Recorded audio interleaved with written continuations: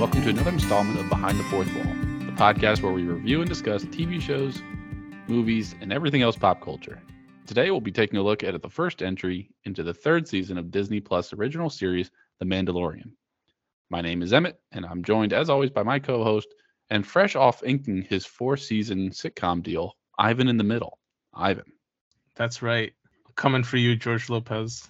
There can't just be one Mexican sitcom out there. Yeah, this is like where Malcolm meets George. Yeah, Jorge, we like to call him. Yeah, I was going to ask you, why didn't they just call it Jorge Lopez?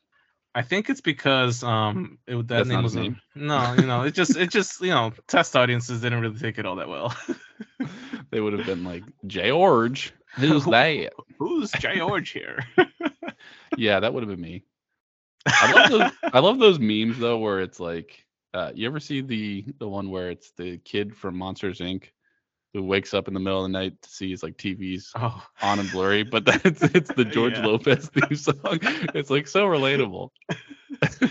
Listen, that Lowrider theme song, woo, that's a classic. That really hit, right? This brings me back to high school social studies class when one time my teacher was like, name one television show that you see yourself in, and I was like, the George Lopez show. I can't find any other Mexicans on television, so like I'll go with that.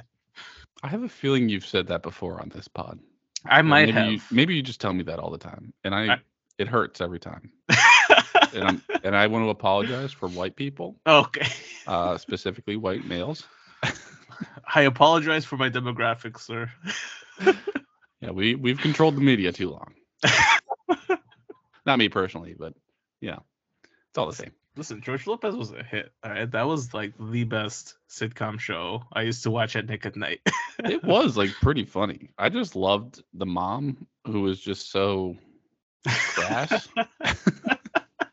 She just didn't care. I loved her character. I kind of wish they'd bring that back or something. I don't know. Like speaking on sitcoms.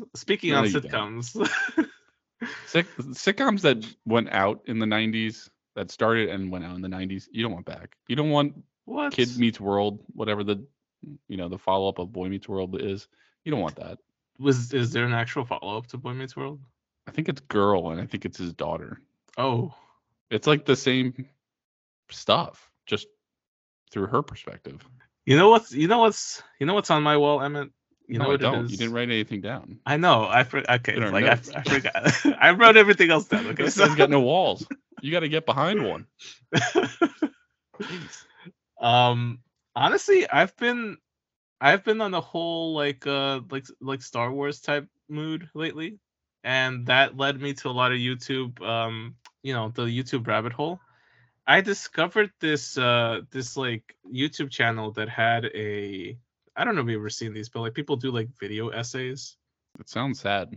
It's not fully sad. Who made it, and also the person who spent the time to watch it. Okay. But please enlighten us. So there's a YouTube channel. More than one, probably. It's called Artor or something like that. I'm Ordeal. Or it's called Artor, like Artorr. He made this like 2-hour video about the Mandalorian and the mythology behind it and all that. I put it on the background earlier this week. I just thought it was a really, really cool little piece about the Mandalorian and like drawing comparisons to mythology and stuff. It's a nice little listen. It's kind of like one of those like behind the scenes. 2 hours? Yeah, 2 hours and 7 minutes. Jeez, man. I was right on the sad thing. It's a nice background listen.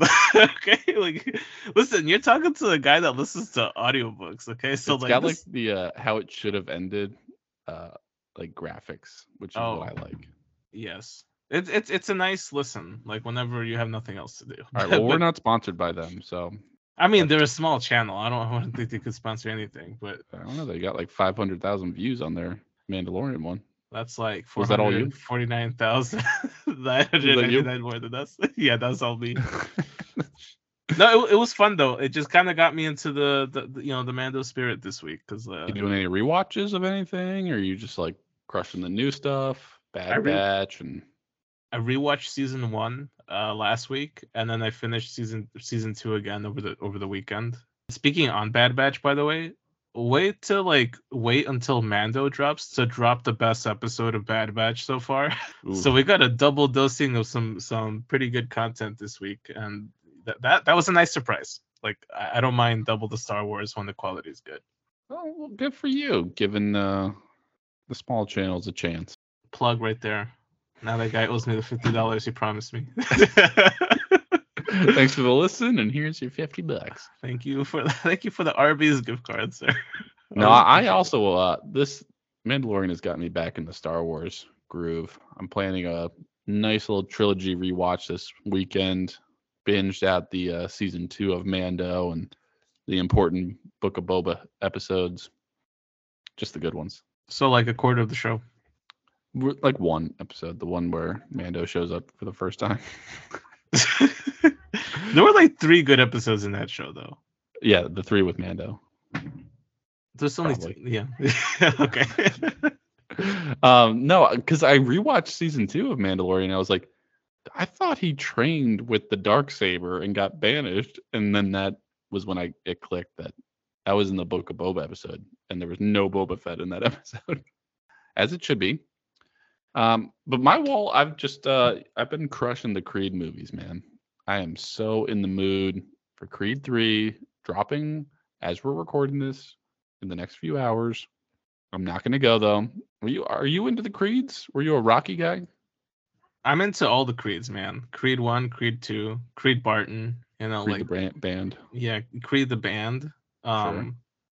Is there like the Creed Bratton? Yeah, Creed Bratton. Did I say Barton? Oh my god. Yeah. I thought you were doing like Hawkeye. Oh no. That's I forgot his first name. It's similar to Creed though, I think. I don't know. Okay. Yeah, Creed 1 and 2 were really good. I'm definitely watching Creed 3 at some point with my work travel. Maybe I'll sit down somewhere in San Francisco and watch it if I get a minute. But it's got great Rotten Tomato early reviews. Now here's the only thing that worries me though. Oh no, I'm looking at Creed 1. I don't know about Creed 3 having good reviews. Never mind. It's still a 90. But here's the only thing I'm not sure on. Michael B. Jordan is directing himself in this movie. Do we feel like this is in his wheelhouse to do? Would this be his first thing he's directing? Because I don't think he's done anything like this before, right? I think this is his first directorial debut. That's a risk. And it also seems like I've watched a few like side interviews. I don't think Stallone has had anything to do with this project. No, he's kind of beefing with the studio over the fact that he's not involved at all. Oh, I didn't know if it was like by choice or not, but still, that doesn't bode well for a Rocky movie if you have the guy who wrote it not involved. Yeah, I think it's like a rights issue or something like that. Like there was some dispute over who owns the rights to Rocky, and I think the studio basically just kind of like strong-armed their way into having absolute rights. So I think there was that's why he deliberately chose not to be a part of the movie. I don't think they like completely dismissed him. I think it was just more like some bad blood between him and the studio. Gotcha.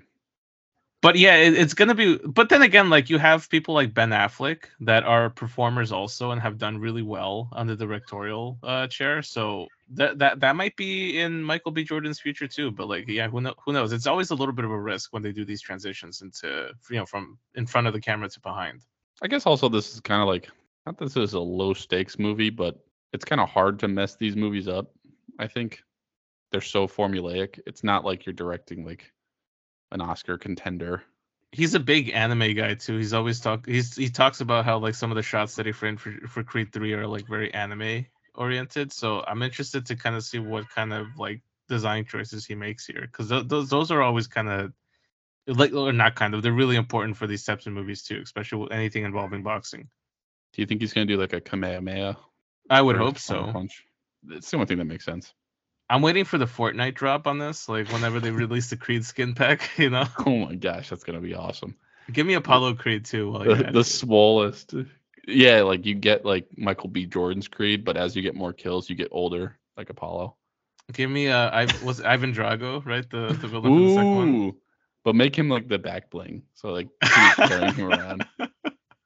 It all comes back to Fortnite. I love it. All right, why don't we move along and just get into the Mando, what people are wanting to talk about. Oh my god, yes. Did you have any thoughts on the episode? It was all right. No, come on. We know you. You're the hype man. I am the hype man, unfortunately. Honestly, I thought it was a really good way to kick off the season. I don't think it's like the best episode of Mando ever, nor do I think it's like the best first episode. I still feel like that falls under the first season's first episode. I think they did a really, really good job here to reintroduce us to the world, to kind of get us back into the rhythm of that this Mandoverse, I guess, for lack of a better term.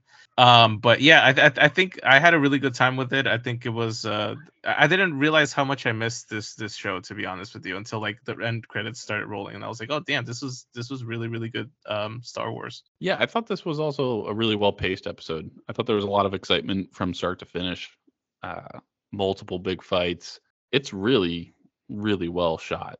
Like, I know it's all CGI and it's all in that dome or whatever. It's so impressive. Like, even rewatching season 2, like watching the Razor Crest flying, like this show is so good with its graphics that it just makes me wonder why like some of these other Marvel movies and whatnot come out looking so bad, when it's like the attention to detail on this is really what makes me like gets me excited to watch it.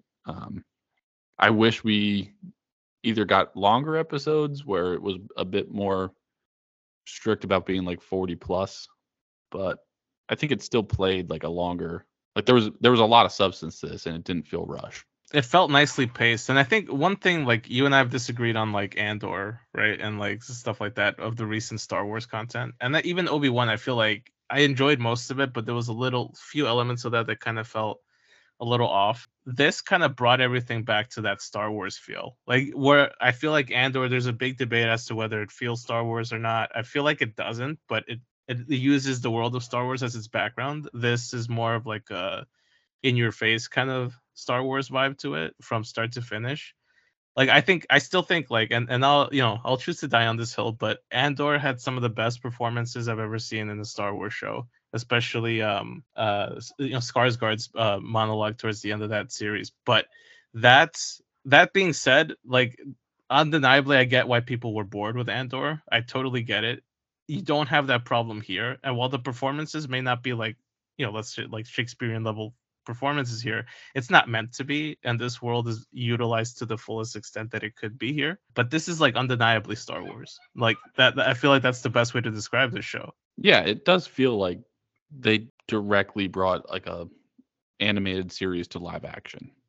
Like that usually doesn't work out that well, but I think they've nailed it with this series. Can we talk about that intro scene real quick? Because I feel like yeah, I don't think we have to do a spoiler warning because this is just a TV show, but let's just get into the meat and potatoes. Actually, I'm gonna skip the potatoes. There's too much carbs in those. I'll go directly to them.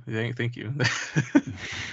Go ahead. The opening sequence. I mean, my goodness. I had some people text me and think that the beginning was that they thought they were led to believe that the beginning was a flashback. I didn't really get that at all, but yeah, no. Yeah, right. Until like obviously, I feel like maybe I could kind of see why until like the Naboo fighter flies in, but that was a really cool little glimpse into what the Mandos do, like culturally, and also like a good reminder of to why there's so few of them. Like they have to stop like hosting their little baptism like ceremonies in waters that are infested with giant alligators. Like maybe if you like your people are endangered, maybe let's not do that. Comes with the territory, literally. No, I didn't get flashback scenes. The only thing I couldn't help myself thinking about while watching it was like, whose son is this that got this part? Like, is it Dave Filoni's kid? No, it's actually Jimmy Kimmel's nephew, apparently. How did he get on this? But regardless of his weird little performance, no, I didn't think flashback. I thought it was like, oh, we're trying to establish that we've fast forwarded through time a little bit, where they've been able to like find a new stake in the world, and they're starting to like regrow their numbers. What was interesting is like that they're working so much color into their uniforms. I don't remember. I probably have to go back to season 1, but I thought they were all kind of like standard dark blue and gray. No, they were multicolored even back then, but it was hard to tell because a lot of the Mando shots were at night and also in that tunnel. Yeah. But they've always been like multicolored. Which I thought there was some sense to the colors, like each one was from a different house or something, but I can't really tell if that's true here. Yeah, I think we're throwing some rules out the window there. But does Jon Favreau's character pre-Vizsla or whatever, the descendant of Vizsla? It's actually post-Vizsla. Post-Vizsla. It's Paz, I think. Paz Vizsla, according to the credits. Does he get a bigger gun every season? Yeah, I think they add like another couple inches to it. This guy's just like overcompensating. Once he lost the fight for the Darksaber, he's like, all right, I'm gonna get a bigger gun now. He's the pickup truck guy with the when they, like, I want to soup it up. I need bigger tires. He's like the guy that puts the metal balls in the back of the truck too. I don't know if you've ever seen those, but every time I go to Texas, off the tailgate. Yeah, I was like, all right. No, but I thought it was like it's a cool sequence, and then you do feel like there's some level of danger, and then obviously when Din Djarin comes in, save the day, you got to give a little jump out your seat and clap. That was a nice hero moment there. Yeah, but like, how did he find them? He had so much trouble finding them the last time. Yeah, that got me a little confused too, because I feel like in Book of Boba, right, he was just following up on rumors or something. Yeah, he had to like do more side quests to get an answer of like, where's the lower level? He probably put like an Apple AirTag on the armorer's boots or something. Like, yeah, you don't lose them again. Yeah.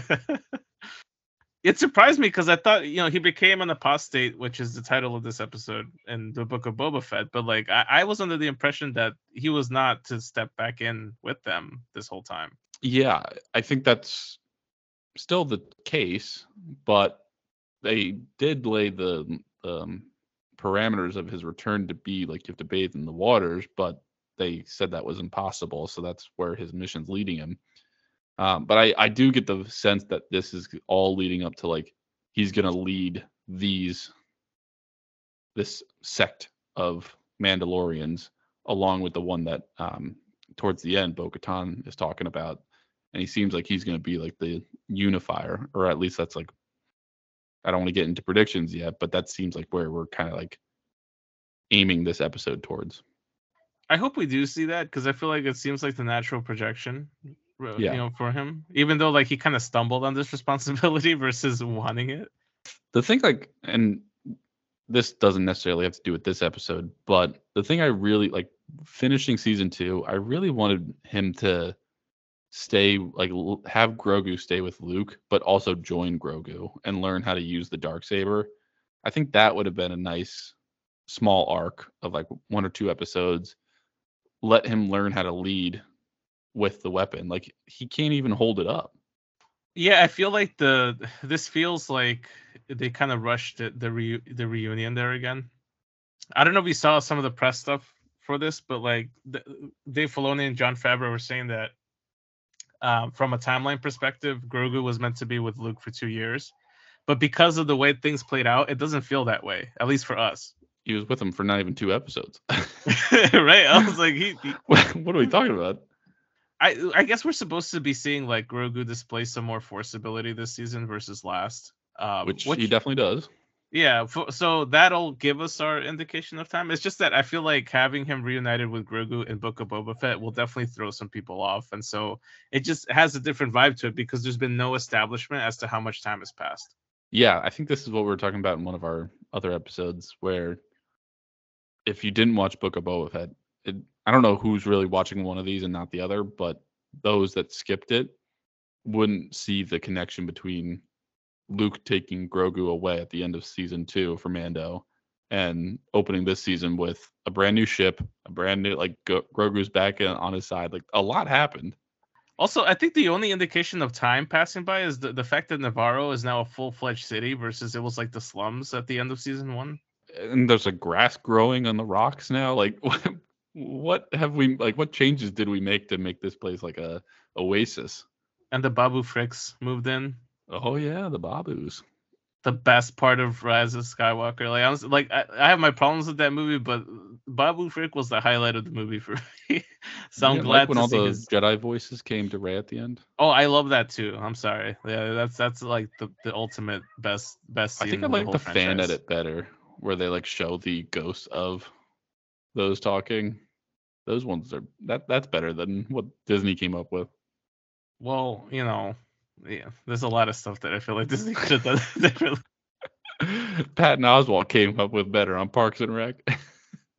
Rey, though, like the design for Rey was pretty good in that movie. Like her arms are always exposed to be inoculated at any point, so like she's definitely like vaccine friendly. Like, in case that ever comes to be relevant.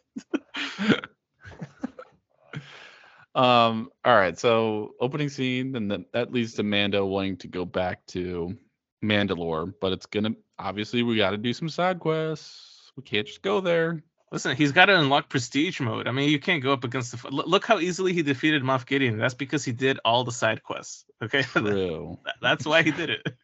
True. But then he almost loses to Moff Gideon in the second season.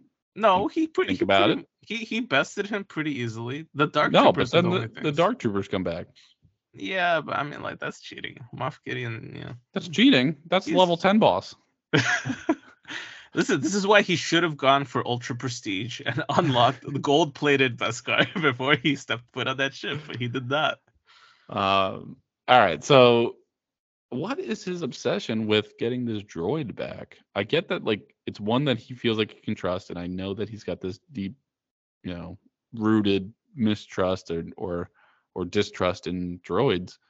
But dude, this one's once you brought it back to life and it went back to its programming, that's when you get a new one. You don't got to go see the Babus. Well, I mean, like, personally speaking, I hung on to my iPhone 5 for like 3 years past its expiration. So I kind of relate as to him stubbornly wanting the same droid again. But yeah, it's kind of weird because he said he wants a droid to help him explore Mandalore, but why not get an R2 unit then?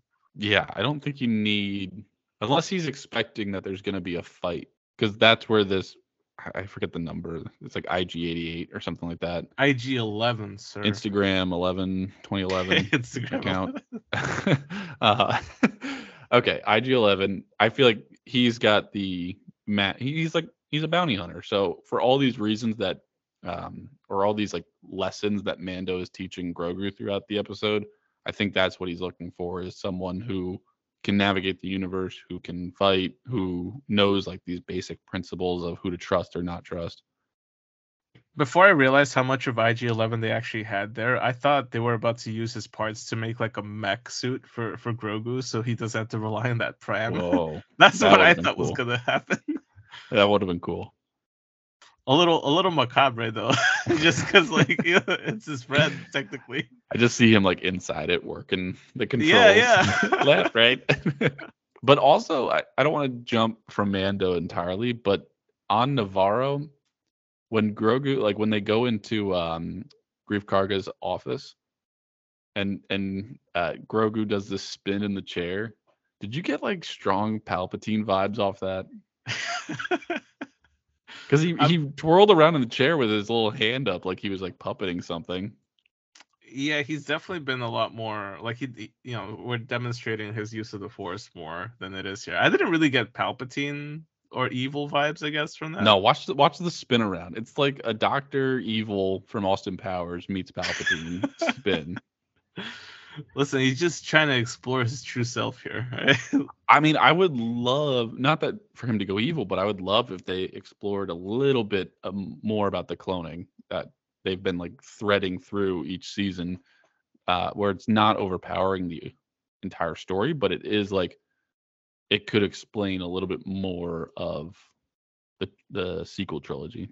It's interesting you say that because this week's Bad Batch also kind of touches on the whole cloning thing. Spoilers. So I feel like they're about to like have these shows work together. I don't see why they delayed Bad Batch until now. Is all I'm saying, because like it just feels weird that we're 2 Star Wars shows in one. You might be onto something though. I feel like I don't think these decisions are taken without considering some of this stuff in. So well, and this is I don't want to get too grandiose of a conversation, but this is why Star Wars is so much better than like DC. Like if you have a failure of a movie, you don't just abandon it and start over. You kind of work these like outside plot lines to explain why Yeah. those decisions were made, even if they're not your decisions and you just have to like clean up somebody's fix like problem. Then give us storylines that are interesting to follow and be like, all right, I mean that it doesn't make the like Last Jedi better to watch, but I see where they were going with it or where they like tied it all together. I really do think that we're gonna start seeing here in Mando, whether it's this season or next, but like the foundations of the First Order and stuff that starts to happen there. Because yeah, you're right. Like a lot of this stuff is what Star Wars has really been good at. It's what we saw with Clone Wars. It's what we saw with Rebels. And I hope we continue this. Like honestly, like every time Filoni and Favreau get together and talk about Star Wars in general, like I would sit down and watch something for 3 hours with those two guys because it feels like they understand this whole thing. I hope they do another like directors roundtable after this. Apparently they are for sure. Those are the best. One thing I wanted to touch on while we're on here, like you bringing up Grogu, the puppeteering on Grogu has gotten so good. Oh my god, so much better. Right? Like you notice the big jumps between seasons, and like it brings me back to like the Jim Henson days when he was doing stuff like the Dark Crystal and stuff like that. Like stuff where like even like now I have trouble understanding how you get puppeteers to do such extravagant moves for these and have it look realistic enough. You know, obviously there's still elements where you can tell it's a puppet, but I feel like there's an element of magic there that is erased when you do an all CGI character. It's the interactions between them too, where it's like when IG-11 wakes up and reverts back to his original programming, it's like how Mando picks up and protects the child and then tosses them to grief. Like it's those that you miss when you're doing CGI. It's like, sure, you can pick up a little green screen sack of potatoes, but it doesn't feel or look really the same. Right. Or you have the hand phasing through the character. Yeah. I did enjoy like because one of the example where like Grogu picks up the like Babu Frick like alien. Yeah. That was like I don't think people realize how incredible that simple action is to pull off with puppets. And also so adorable. Very, very adorable. I want plushies. Like give me some more merch of Grogu. The only way that could have been better is if like the Babu was picking up a porg and it was just a sandwich of like levels of picking up. It's just the sandwich with the porg feet sticking out from one. No, but I do totally agree. I think they stepped up the game with Grogu. He's also like seemingly getting smarter, which is interesting because like it's a life form of supposed to be like 900 something years, right? Where we're still in year. I mean, if we're counting those couple years with Luke, where we're probably like age like 55 or 60, it's still really young for that species. He's going into toddler stage where he's gonna put everything in his mouth. I mean, he did that with the cookies. That's true. Last season. Is there anything you want out of Grogu? I mean, like we got to see a little bit of the Force. Like he picked up the candy. He's like seemingly understanding what Mando is saying about like these lessons of like don't trust a pirate, learn how to navigate. We see him have that interaction with those, I forget what those creatures are called, but the ones that travel at hyperspeed, like the whales that took Ezra away. Oh, the Purrgil apparently is what. Oh yeah. Like you get a hint of like, okay, he's getting in touch with the Force sensitivities as well as like these Mandalorian lessons. Is there something you want out of it either in this season or just long term? Long term, I just want to like see how essential his character is going to play into the future, which I'm assuming if we're going to follow up the sequel stuff, it's going to be with a character like Grogu in the future. So I hope we start taking the steps to like solidify what his role is going to be in the long term, because it's cool, it's interesting, but yeah, they're really good with some of the legacy elements of Star Wars, and I think that like tying this to the future is what I think would make this a very successful kind of jump point for a character like Grogu. I think the long-term stuff is interesting to like speculate on or have like a wish list for, but like it's such a long lifespan of a species where it's like this would take so many movies and shows for us to get to a level where, you know, it's a Padawan level child So I think I care more about the short term. And looking at some of the trailer footage, I want to get more of those flashbacks. I want it, like you teased it up in Mando season, was it 2, where we saw Order 66 begin. I want to see who snuck him out. Give us like the Mace Windu of it, or like Kit Fisto, or somebody where it's like, oh, awesome! Like that's a fun fan callback for us.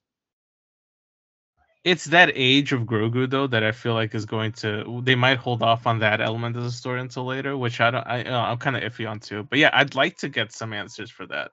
Like, it'd be good to know who trained him too before all this. Yeah, I bet we get. I mean, we've already explored de-aging Anakin with the Obi-Wan series and Ewan McGregor. Like, you could possibly see either of those come back, and I think a lot of fans would be really excited about that. I want to see when Jar Jar takes him out of the Jedi Temple and like, brings him to safety or something. Because you are the chosen one. It's got to be Jar Jar, man. That was his whole purpose this whole time. No, he's evil. He would have killed him. Darth Jar Jar. That's a post-sequel trilogy villain right there. I cannot wait for that spinoff. All right, we did Grogu.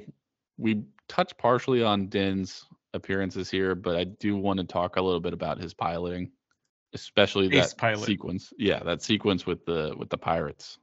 He pulled a Batman again here. He's like, it's like Batman meets pod racing. Like, it's just so awesome. But the only thing I don't get is like, I don't know. It's like when you've watched the trilogy first, like we all did, and then you get the prequels. Yoda's not going to die in the fight with Palpatine. You don't know how he gets out, which I guess is the only thing to like hold on to that's exciting. But same thing here, like it's Mandalorian season 3, episode 1. He's not going to die in the first one. Like at the worst that could happen is he maybe gets captured or loses a limb. That's not the worst. Luke and Anakin have lost many limbs. And it's a Star Wars tradition. You think he's going to lose a hand? Somebody's gotta. And Cara Dune's not around anymore, so it makes sense for him to lose a limb. Maybe it's Grogu. Maybe we all have to deal with like child endangerment. Not little Grogu. I can't wish that upon him. He's older than both of us. He's older than both of us combined too.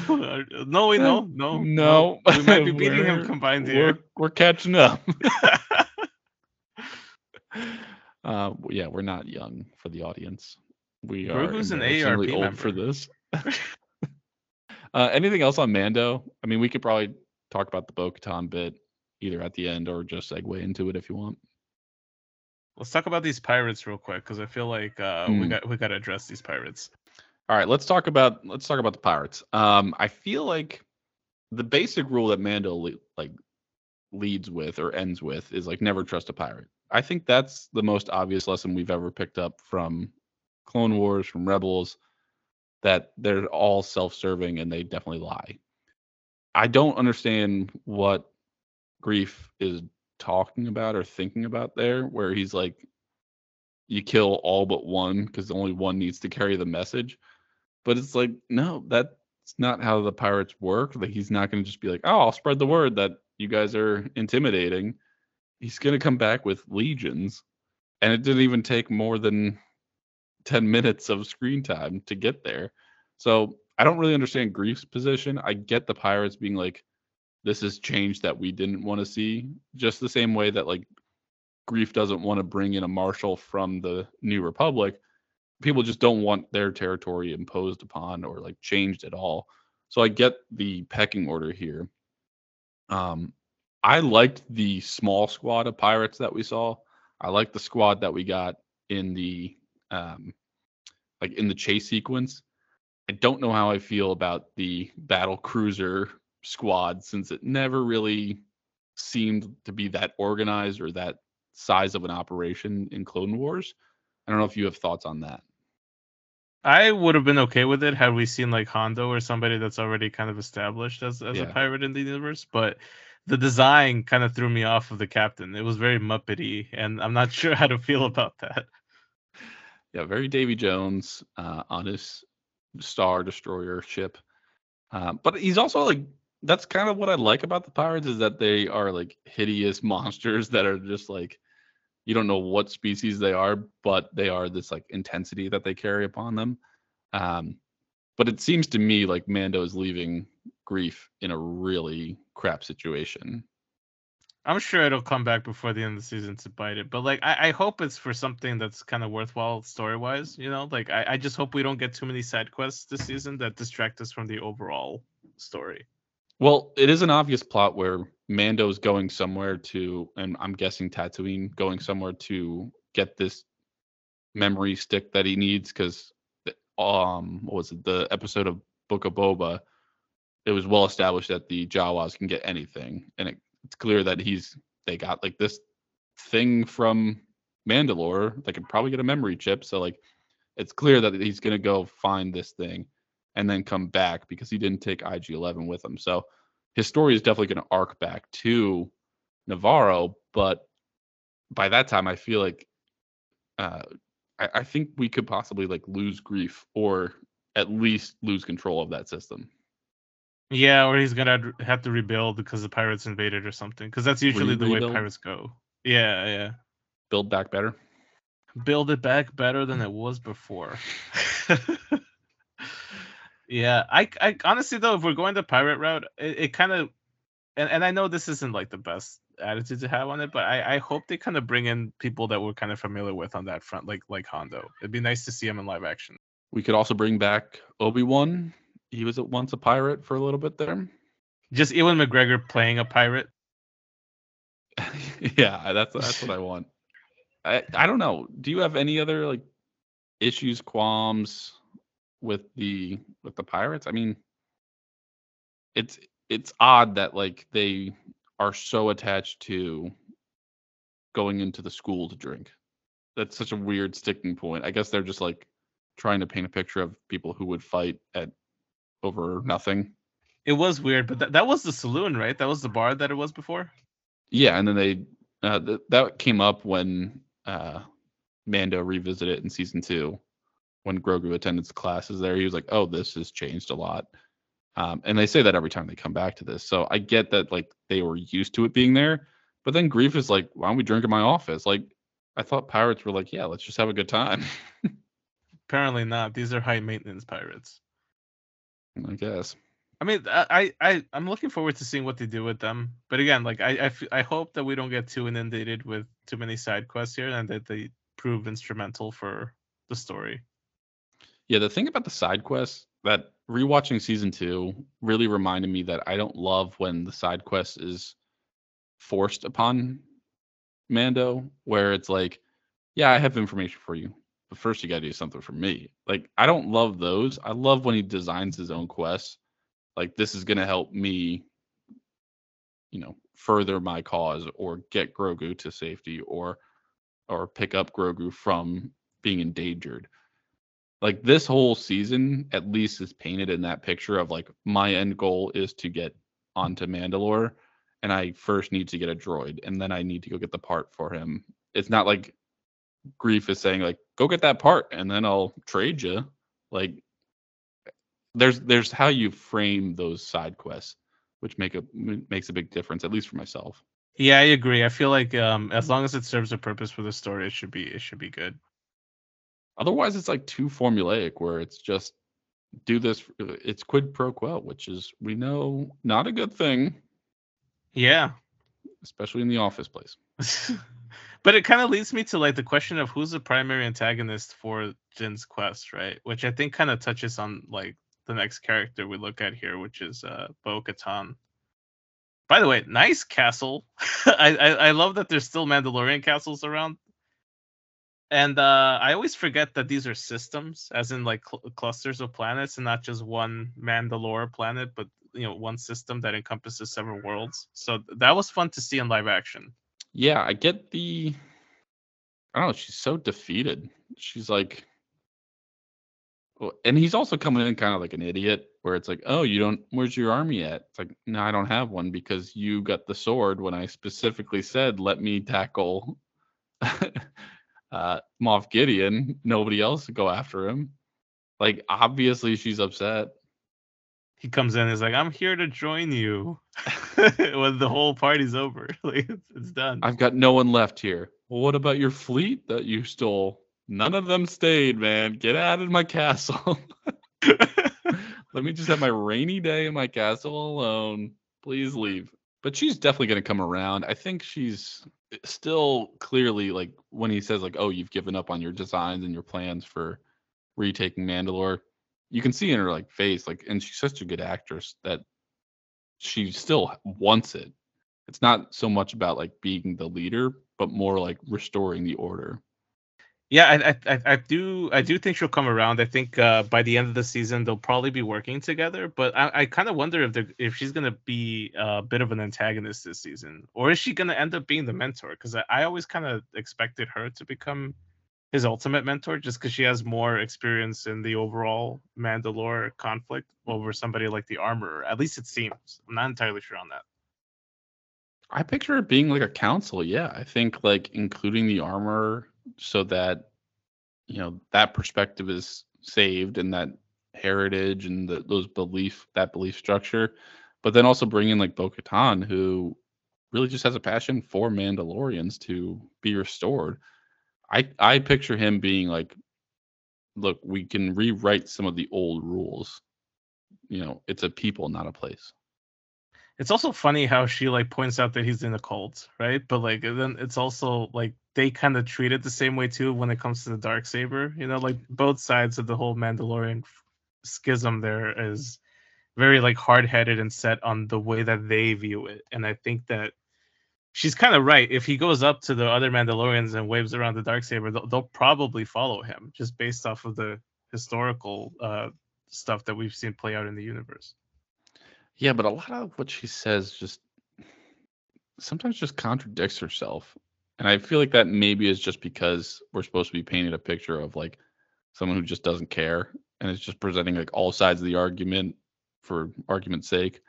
But yeah, I don't fully love everything she talks about where it's like, your cult diverted a long time ago. Where were you then? It's like, I wasn't even born. Like, you can't blame me for the sins of my forebears. Like, that wasn't my decision. Also, I'm here. I'm trying to make this better. Yeah, she tried to kill her sister, right? Like, are we? This is the same woman that like took, and she was kind of in a leadership position too for some time with Death Watch. Yeah. So it is an interesting like position of a character to be painting here, but I think that is an interesting storyline to get further down the line. I think, like I said it before, the thing I want is where Mando's kind of bringing all these worlds together, because you do want to see the Mandalorians re-rise. Yeah, I want to see what's in store for them for the future, and I hope that we like start piecing elements here together. Maybe also explain why there's no Mandalorians at all present in the sequels. Not in the front of the story. Like they're obviously probably out there in the world, but like what are they doing? None were at that casino planet. Thank God. I think it would have saved that. Maybe they were, but they just couldn't find parking, and we spent 3 minutes talking about parking on that movie. So true. We've all seen Bo-Katan's ship. That thing is massive. Where are you gonna park it? I think we kind of milked this episode. Anything else worth mentioning? No, I mean I'm looking forward to the rest of the season. Obviously, I think that kind of goes without saying, but like I'm just glad the show is back. I feel like this is one of those shows that I do enjoy watching week over week, and I hope it's as strong as season 2. That's my benchmark. Like I'm not looking for anything super groundbreaking, but yeah, like to me, like this series has always kind of highlighted what works about Star Wars.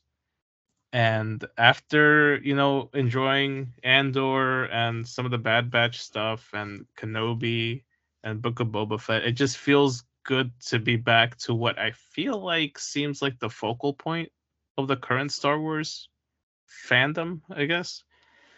I think like no matter who you talk to, we're all gonna have varying opinions about everything, but it seems like at least the majority of people seem to settle on liking The Mandalorian, which is you can't find that in most fandoms today, which is kind of it's kind of odd, but it is what it is. But I'm just looking forward to the next 7 weeks. It looks like of this.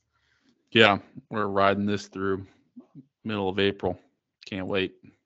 Any predictions on your end? I think we've talked about most of them. I think it's just like it's going to all lead them back to Navarro. It looks like Carl Weathers is directing the 4th episode, which I'm guessing is probably his own, where we're returning. So it's going to take 2-3 episodes to get back there. I wouldn't be surprised to see it go through there and then rescue Navarro, and then I think that's when we start doing this looping of going back to his crew, or going to Mandalore first, then going back to his crew. I picture the season ending with a uniting all of the Mandalorians. Yeah, I hope that's kind of how it goes. Like, even if not taking back Mandalore, at least like getting us to the first step there. But yeah, I think he's gonna do his bath and return. You think so? Yeah, I think as soon as he rescues Navarro, I think he's splitting with IG-11. It would be cool to see that complete. I don't know. Like, I kind of feel like they might stretch that out into the next season, but I don't know. Like, you might be right. I just kind of think that from this point, like 8 episodes seems like such a short time to do that. It feels like a King of the North situation. That's true. And it's Star Wars, so you can instant travel quicker. Yeah. I mean, he's got a jetpack. They had that in Game of Thrones too. All right, that about wraps up my thoughts on this, at least. Let's get out of here. Let's skedaddle. Special shout out to my friend Peter Lynn for composing the little music slide that I'm using for these episodes. Love it. Love the little guitar riff for Mando. So, for anybody listening, hope you guys enjoy it too.